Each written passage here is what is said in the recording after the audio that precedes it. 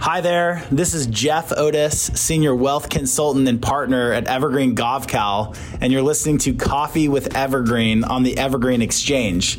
I hope you enjoyed this 15-minute conversation between myself and investment committee member and family office partner, Jeff Uhlberg.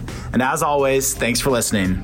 Hey listener, this episode requires an extra disclosure. Jeff Otis is an employee and partner of Evergreen GovCal. All views and opinions expressed by Jeff and any guest of the podcast are solely the individual's views and do not necessarily reflect the views of Evergreen GovCal. Evergreen GovCal's clients may hold securities mentioned in this podcast at any given time. This podcast is intended for informational purposes only and should not be relied upon for investment decisions or be considered investment advice. Enjoy the episode.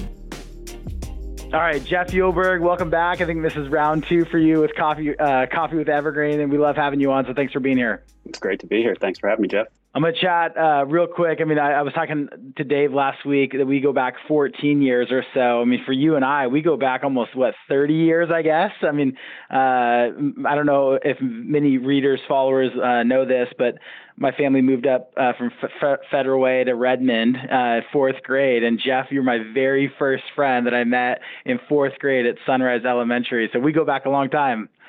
Absolutely. We've been having these chats for a long time. They've just kind of evolved from sport conversations to market-related conversations and client-related conversations.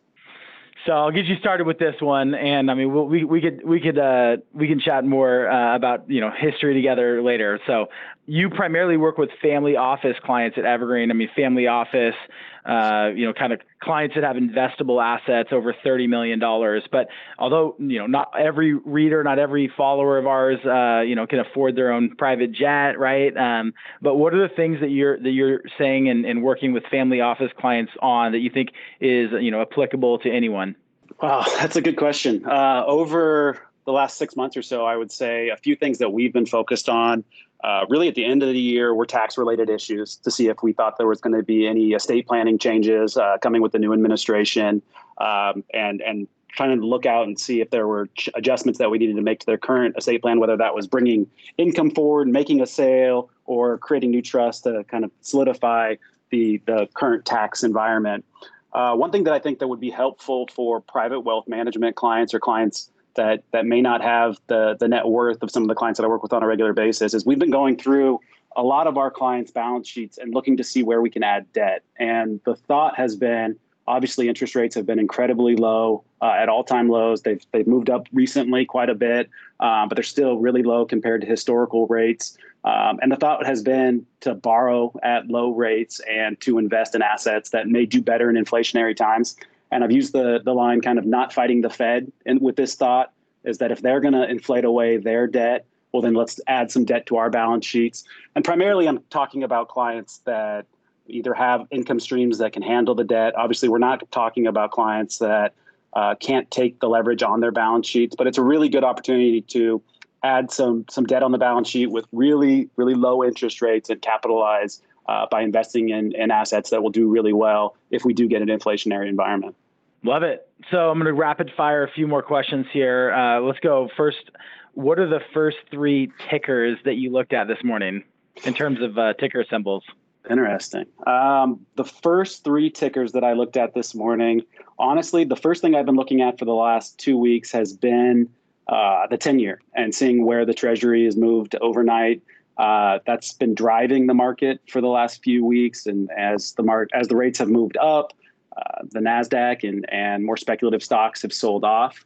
And as it's stabilized here over the last couple days, it's been interesting to see what equities have moved without the interest rates moving dramatically one way or the other. The next ticker that I look at, quite honestly, is the NASDAQ to see how it's reacting to the 10-year moves. And the NASDAQ has been incredibly volatile over the last few weeks. And some are speculating that it's a turning point and that we may see this rotation into value from the high-flying growth that really did well last year. But we'll see how that plays out. The third ticker, quite honestly, that I look at has been the cannabis space, to be honest with you. I find it to be a fascinating space right now. I think there's going to be some legislative changes here in the near future that could really make that space rally.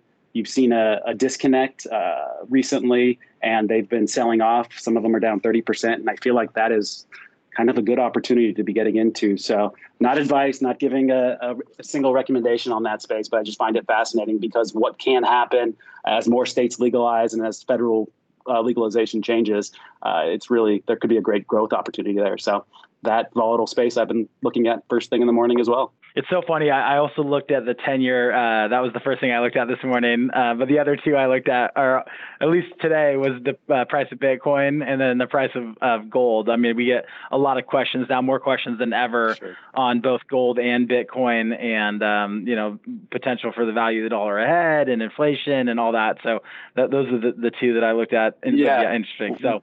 What I would say is the things that always grab my attention early on are the things that are most volatile from the days before. And so I'm trying to see if that volatility is going to continue and how it's going to play out throughout the day. So those have been very volatile spaces, and it's just interesting to see what happens overnight on those. Okay, next question. I'm trying to feel you out on a contrarian play. What's kind of like consensus thought right now that you, at least in the markets, that you think you're going the other direction on? Wow. Well, as you can tell from the last two coffees with Evergreens, we tend to have some contrarian thoughts quite regularly. One that I believe could be a good contrarian play this year, actually really right now in the market, is I do think there will be a rotation from growth to value. And I think that'll be sustained. I think you're going to see some sell-offs in areas that did really well last year and may struggle this year. Really, the narrative that tech is going to massively underperform is the area that I think I'm most contrarian, with a slight caveat. I do think the NASDAQ could underperform. I think there are certainly crazy overpriced stocks, as Dave likes to say, in that area, like Tesla, Netflix, and some others that I would not be comfortable buying. But I do think after the recent sell-off in companies like Amazon and Apple and Microsoft and some of those types of companies, again, not giving advice on going out and buying them, but I think that recent sell-off creates opportunity with the narrative out there that tech is going to underperform because it's done so great. I think that those could present good long-term opportunities with the recent sell-off. So I guess that would be my most contrarian play, is that I'm not so sure high quality tech, if I'm allowed to strip that out, high quality, somewhat reasonable valuation tech will actually do better than what the market currently believes. Okay. Next question. If you had to put all of your family's money into just one investment, and let's say you had to hold it for the next decade and you can't pick an index, what are you going with? Wow, that is interesting. I guess my gut would tell me initially, people ask this question all the time, or a similar question. And I usually say I would buy local real estate here in the state of Washington. I think that there's going to be a lot of growth with the amount of inflow that we've seen from tech coming from California up here. I think that is still an incredible tailwind that real estate prices here are going to see. And I think it could even get to like San Francisco level. So there's quite a bit of room to grow, which is shocking for people that live in this area and know how frustrating it can be to find reasonably priced real estate. But due to the change from the pandemic, and kind of seeing how we shift from the core urban environment to more suburban environments and working from home, I guess I would pause on that, and maybe I would pick an individual name. Again, not making a recommendation, but my individual stock that I always bring up is Disney. I think they have so many levers that they can pull in different market environments. I think the content that they have is top class. The streaming service is incredible. The parks are great. And I just think, like Warren Buffett used to say with Coke, that as people get wealthier, as the middle class, so the emerging markets become wealthier, they'll buy more Coke. I think they'll buy and participate in more Disney products as well. So I guess if I had to pick one asset today or one individual position, it would be Disney. Well, you would love us then, because my wife's taking the girls to Disney World next month, and we are Disney Plus subscribers, right? So yeah, I agree with you. Anyway, so okay, let's flip that. Same question, but what's one investment that you would avoid? Like what's a position you're like, I will not touch that? Sure. And Ty kind of mentioned this. He probably would say high quality U.S. debt at this point, or anything yielding under 2%. I guess I would say, and this is maybe controversial, and I would say maybe the Tesla or the GameStops at this point in time. I think the valuation on Tesla is really tough to justify. The new competition that's coming in their space is incredible. The people that own Tesla essentially believe that Elon Musk is going to be able to find his Amazon Web Services, essentially. So back in 20 years ago, everyone used to say the same thing about Amazon, that it made no money and it wasn't profitable, and the valuation was insane. But they had this core believer investing base that wasn't going to sell Amazon for any price. And Bezos was able to build a business to justify the valuation of Amazon in the past, and that was Amazon Web Services.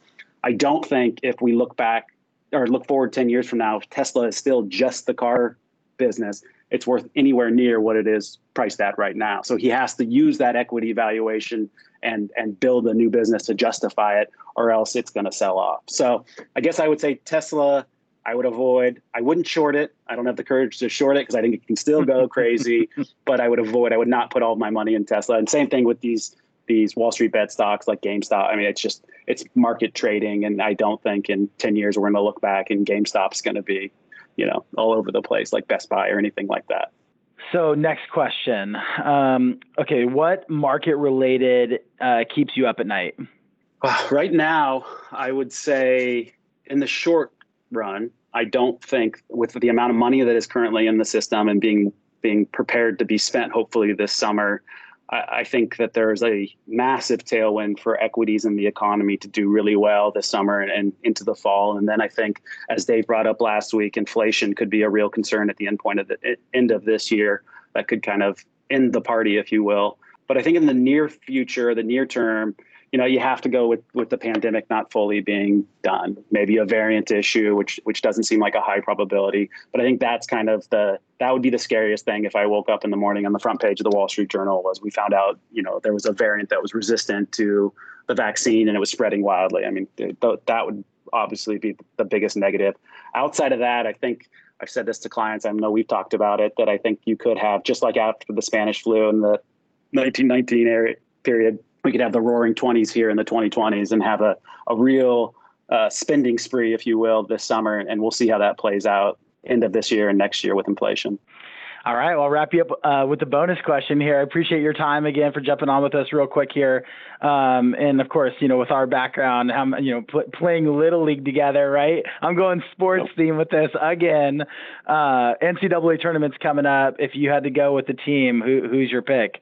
I think it's tough to bet against Gonzaga. As you know, I spent my first year of law school at Gonzaga and really enjoyed my time there. So I'm somewhat biased, but they've just been so dominant really up until last night when they struggled with BYU. But I think it's hard to bet against Gonzaga. But, there's been other teams that have looked good like Baylor and Michigan. But I think you got to go with the hometown Gonzaga. I think this could be their year. Homer. There you go. All right. Well, we'll see what happens. Thanks again. We'll do this again. Yep. Talk soon. All right. Thanks, Jeff.